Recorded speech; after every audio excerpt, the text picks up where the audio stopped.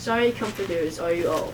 Is there no limit to windy words, or plagues that you answer? I too could speak like you, if I were in your place. I could compose words against you, and shake my head at you.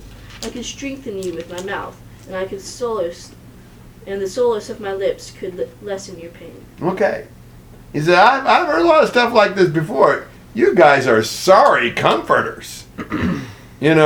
This kind of goes back to verse 11, the consolations of God, 15:11.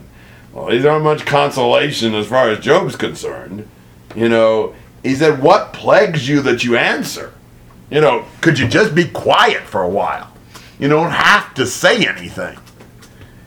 These guys don't really like each other too well by this point in time. Would you agree? They're kind of getting annoyed with each other.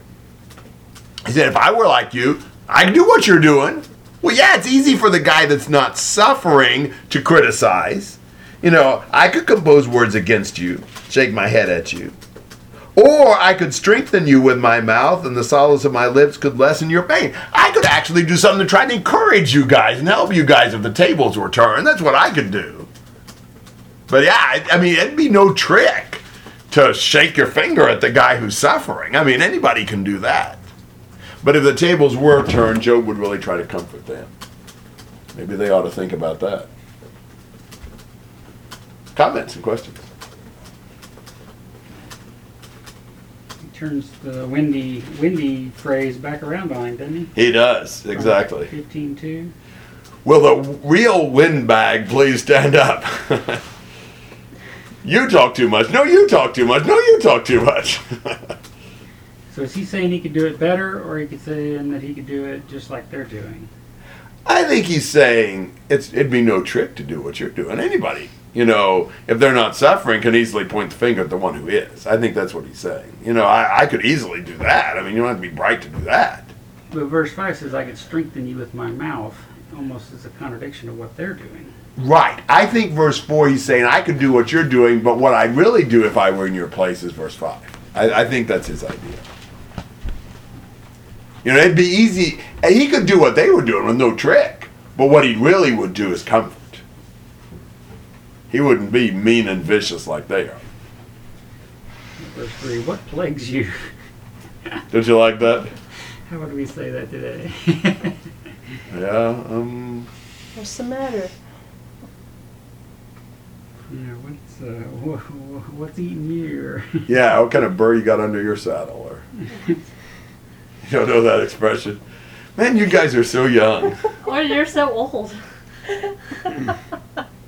But having a burr under your saddle that's. I heard bird. That's under Yeah, burr. bird. Like tweet. I think Burr. it said bird. You understand? Burr under your saddle. You understand the burr under the saddle. Yeah. Not the That bird. makes a little more sense. Yeah. Bird.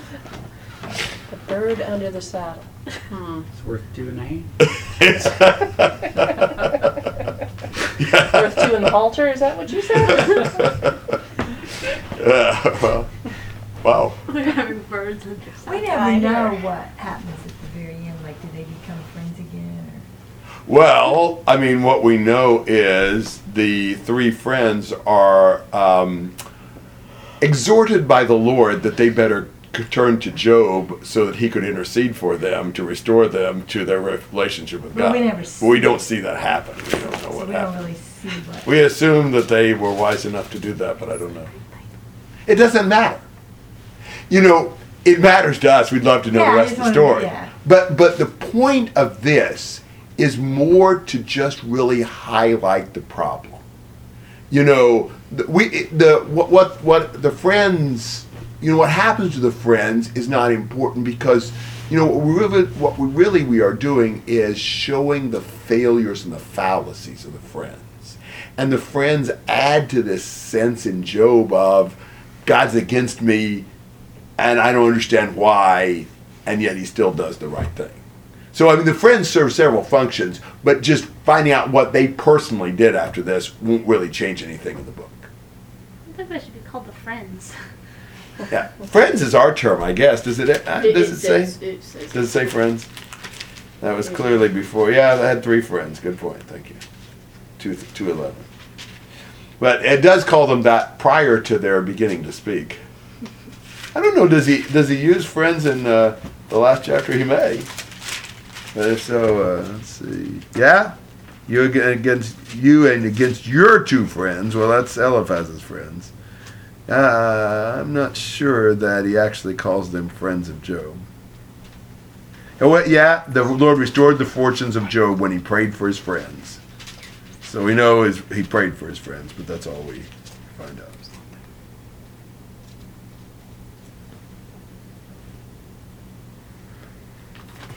Look at that egg on your face. Well, yeah.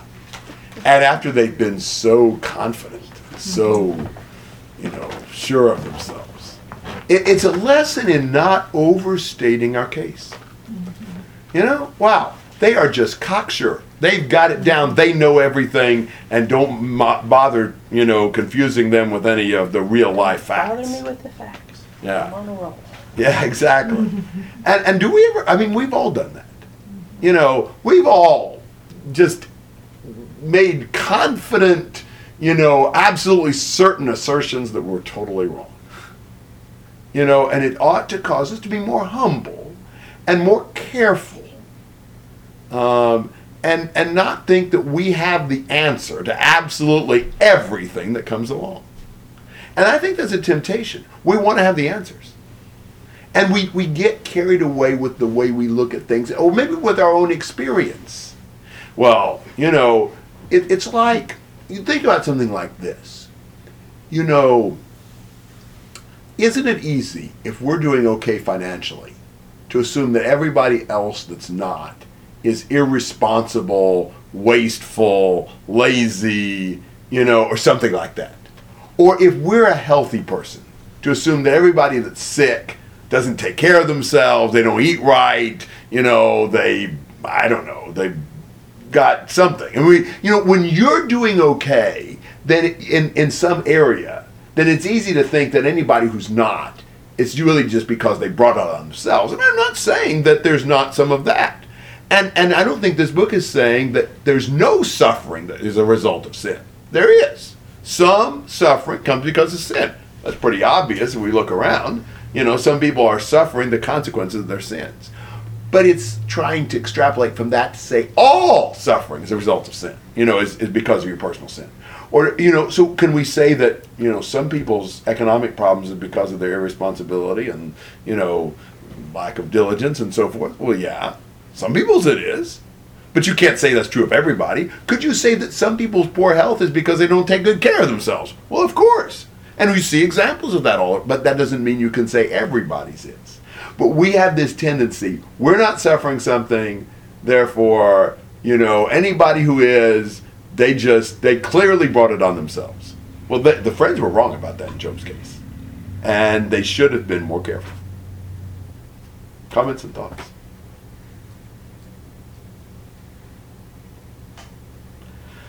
Well, Job's not done. Are you surprised? He does have a lot to say. 6 to 17. If I speak, my pain is not lessened, and if I hold back, what has left me? But now he has exhausted me, you have laid waste all my company. You have shriveled me up, it has become a witness, and my leanness rises up against me, it testifies to my face. His anger has torn me and hunted me down, he has gnashed at me with his teeth, my adversary glares at me. They have gaped at me with their mouth, they have slapped me on the cheek with contempt, they have masked themselves against me. God hands me over to ruffians and tosses me into the hands of the wicked. I was at ease, but he shattered me, and he has grasped me by the neck and shaken me to pieces. He has also set me up as his target. His arrows surround me. Without mercy, he splits my kidneys open. He pours out my gall on the ground. He breaks through me with breach after breach.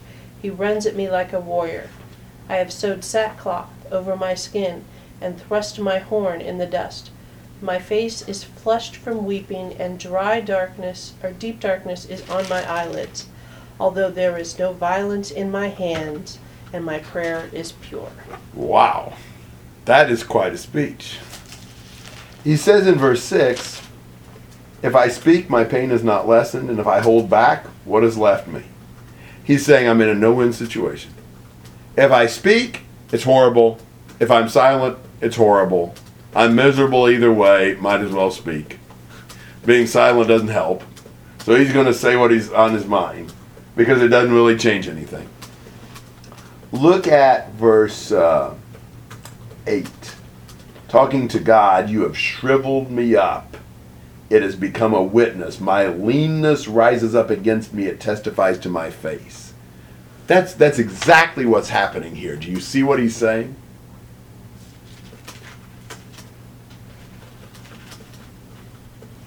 Talking about his physical condition? Does what? Well, the fact that he's in a bad way physically, that suffering is another witness against him. Exactly. What he's suffering are used to bear witness of his guilt. It's the evidence they find that he's a sinner. So all the things he's going through, not only does he have to go through them, but then he has to live with the fact that they prove to everybody how terrible he is. So if you look at that again, you have shriveled me up, it has become a witness. My leanness rises up against me, it testifies to my face. You know, all the things that I suffer just come back around to hit me in the face, proving I'm a horribly guilty sinner. That is the problem. Don't ever forget, Job is not as bothered by what he's suffering as by what he's suffering means. It means God hates him. It means he's being treated like a terrible sinner. That's what bothers him. He wouldn't be bothered by the suffering if it weren't for the fact that that tells him how God views him. This is all his view, the way he sees it. But look at all the different things he sees God doing to him. In verse 9, 9 and 10 really, how is he seeing God?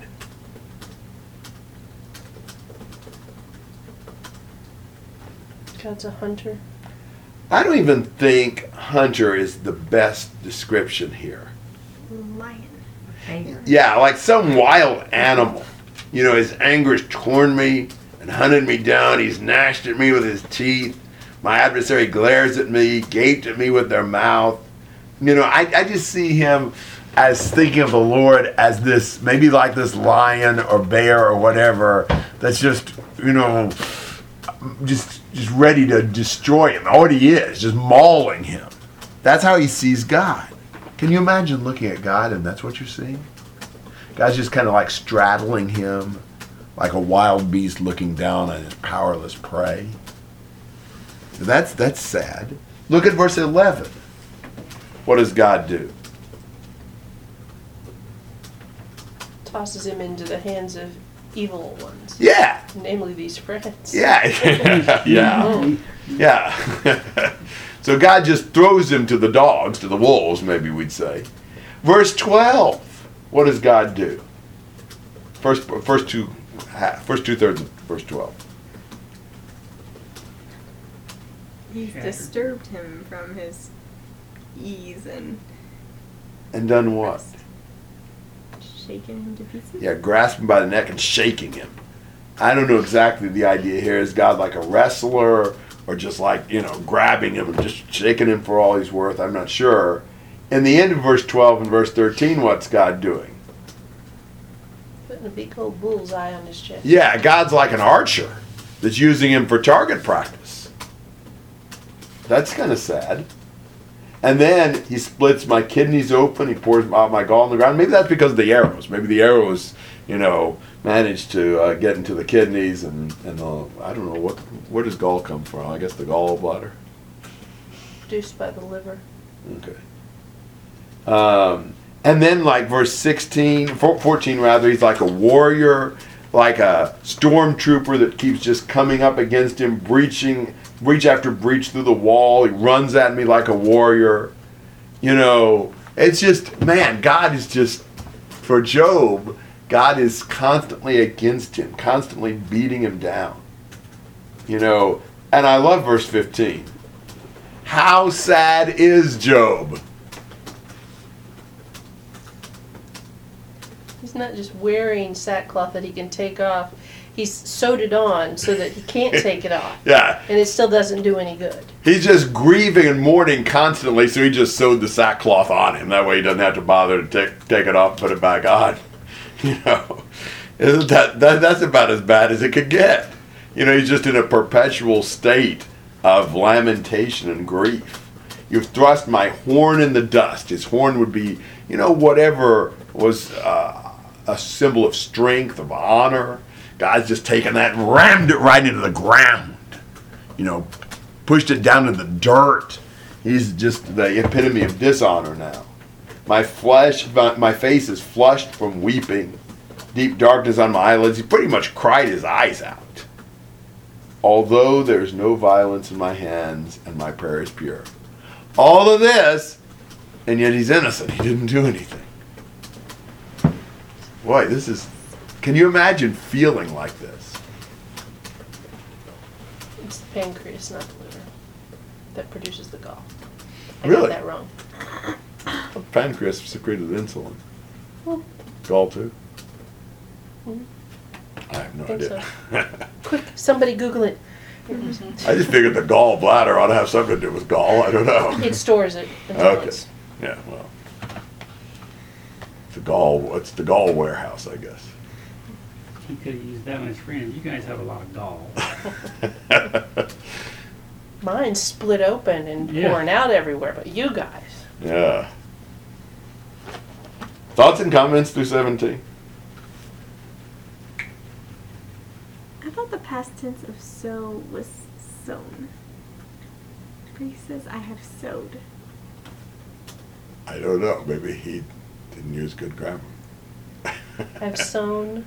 Gall is a greenish brown liquid which the liver produces. Oh, I had it right the first time. Insulin, pancreas, liver, gall. Yep, secreted by the liver. Oh my. Well, there you Look have at the it. past tense of sow. Yeah. The past generally tense. call Well, he it said, Sown. I have sowed it over my So, self." sewed. I thought it was sown. Sown. So Sown. it's definitely I've so. sown a lot of things. I've But he sowed a said- lot. I don't usually say sowed. I I, sowed. I vote for sewed, but I Well, that's don't. what I it sowed it, or says. It was sown. It was I have sewn up. sowed. I've sewed it. I've sewn it. What is the past tense though? I've sewed it. How about that? I Wow. stitched it, okay? I stitched it. That's a good way to do it. That's why I never learned about lie, lay, and laid. I just used a different word. Yeah. I put it down. Yeah, there's no use trying to figure those out. They're impossible. So. Oh, well. All right. Anything else through verse 17 besides grammatical niceties? I have sowed it. S-E-W-E-D? Yeah. Past tense of to sow, surely sowed, and yet it sounds so wrong. We learned something new. So it is All so. kinds So of we're not new gonna things. use it. Because sewn sounds better. Yeah, I'm not sure. All right. Oh, you wouldn't use sewn in that. I've sewn it on, or I've sewed it on. It's all sewed Huh? up. What did you do yesterday? Tasha sewn yesterday? I sewed yesterday. I have sewn it on. Is sown the adjective? So what? Sown is probably the adjective. All Instead right. of sewed. How about 18 to 22? O earth, do not cover my blood, and let there be no resting place for my cry. Even now, behold, my witness is in heaven, and my advocate is on high.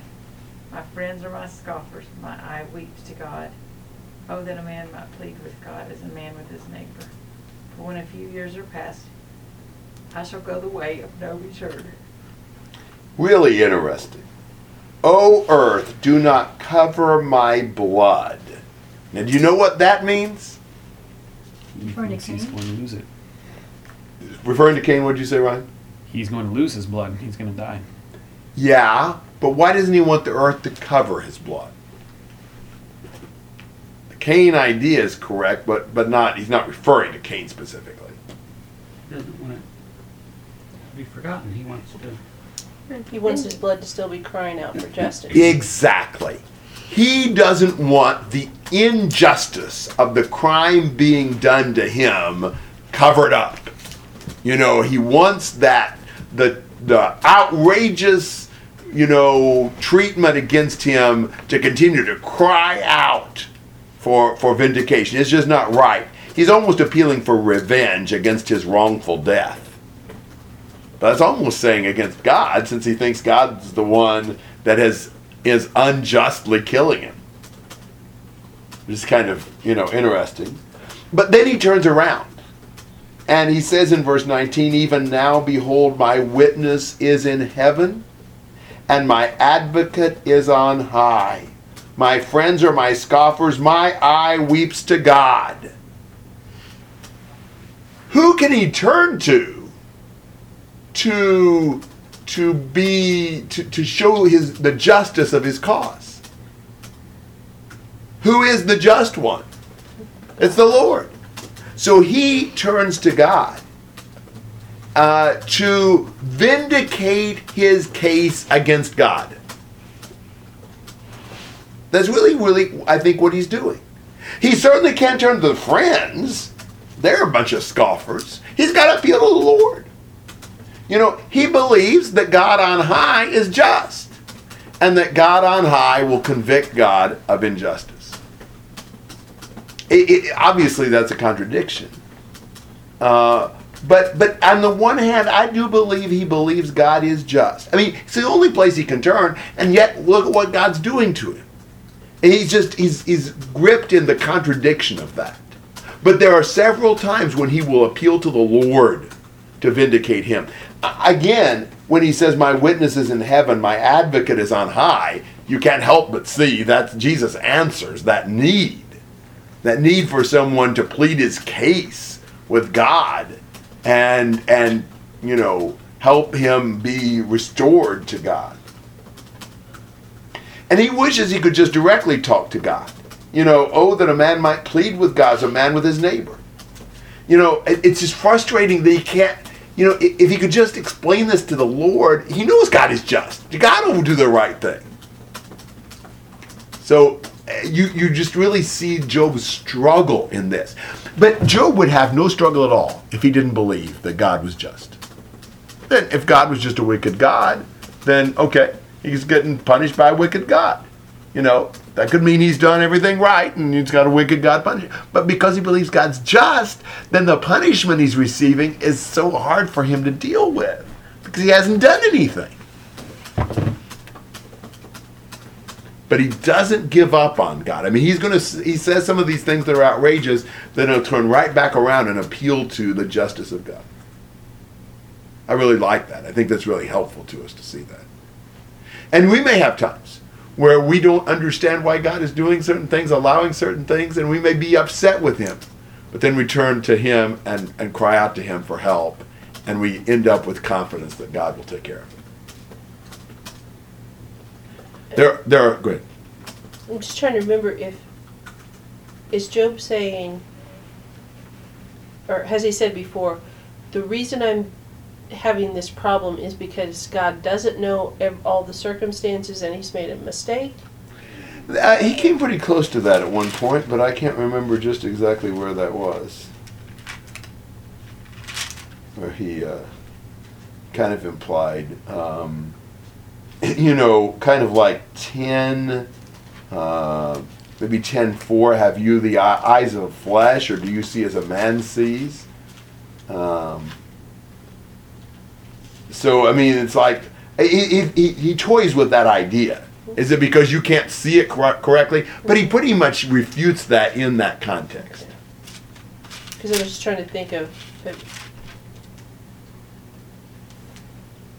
kind of like what mistake has God made that's allowing Job to suffer? Is it it's not that he doesn't know. Job knows God is just. But yet God's not just. I mean, he's back and forth. Okay. He can't reconcile what he knows about God with what he sees. So he goes back and forth on some of those questions.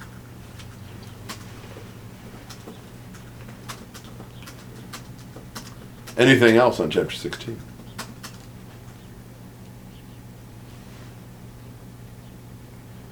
Um, 17, 1 to 5. My spirit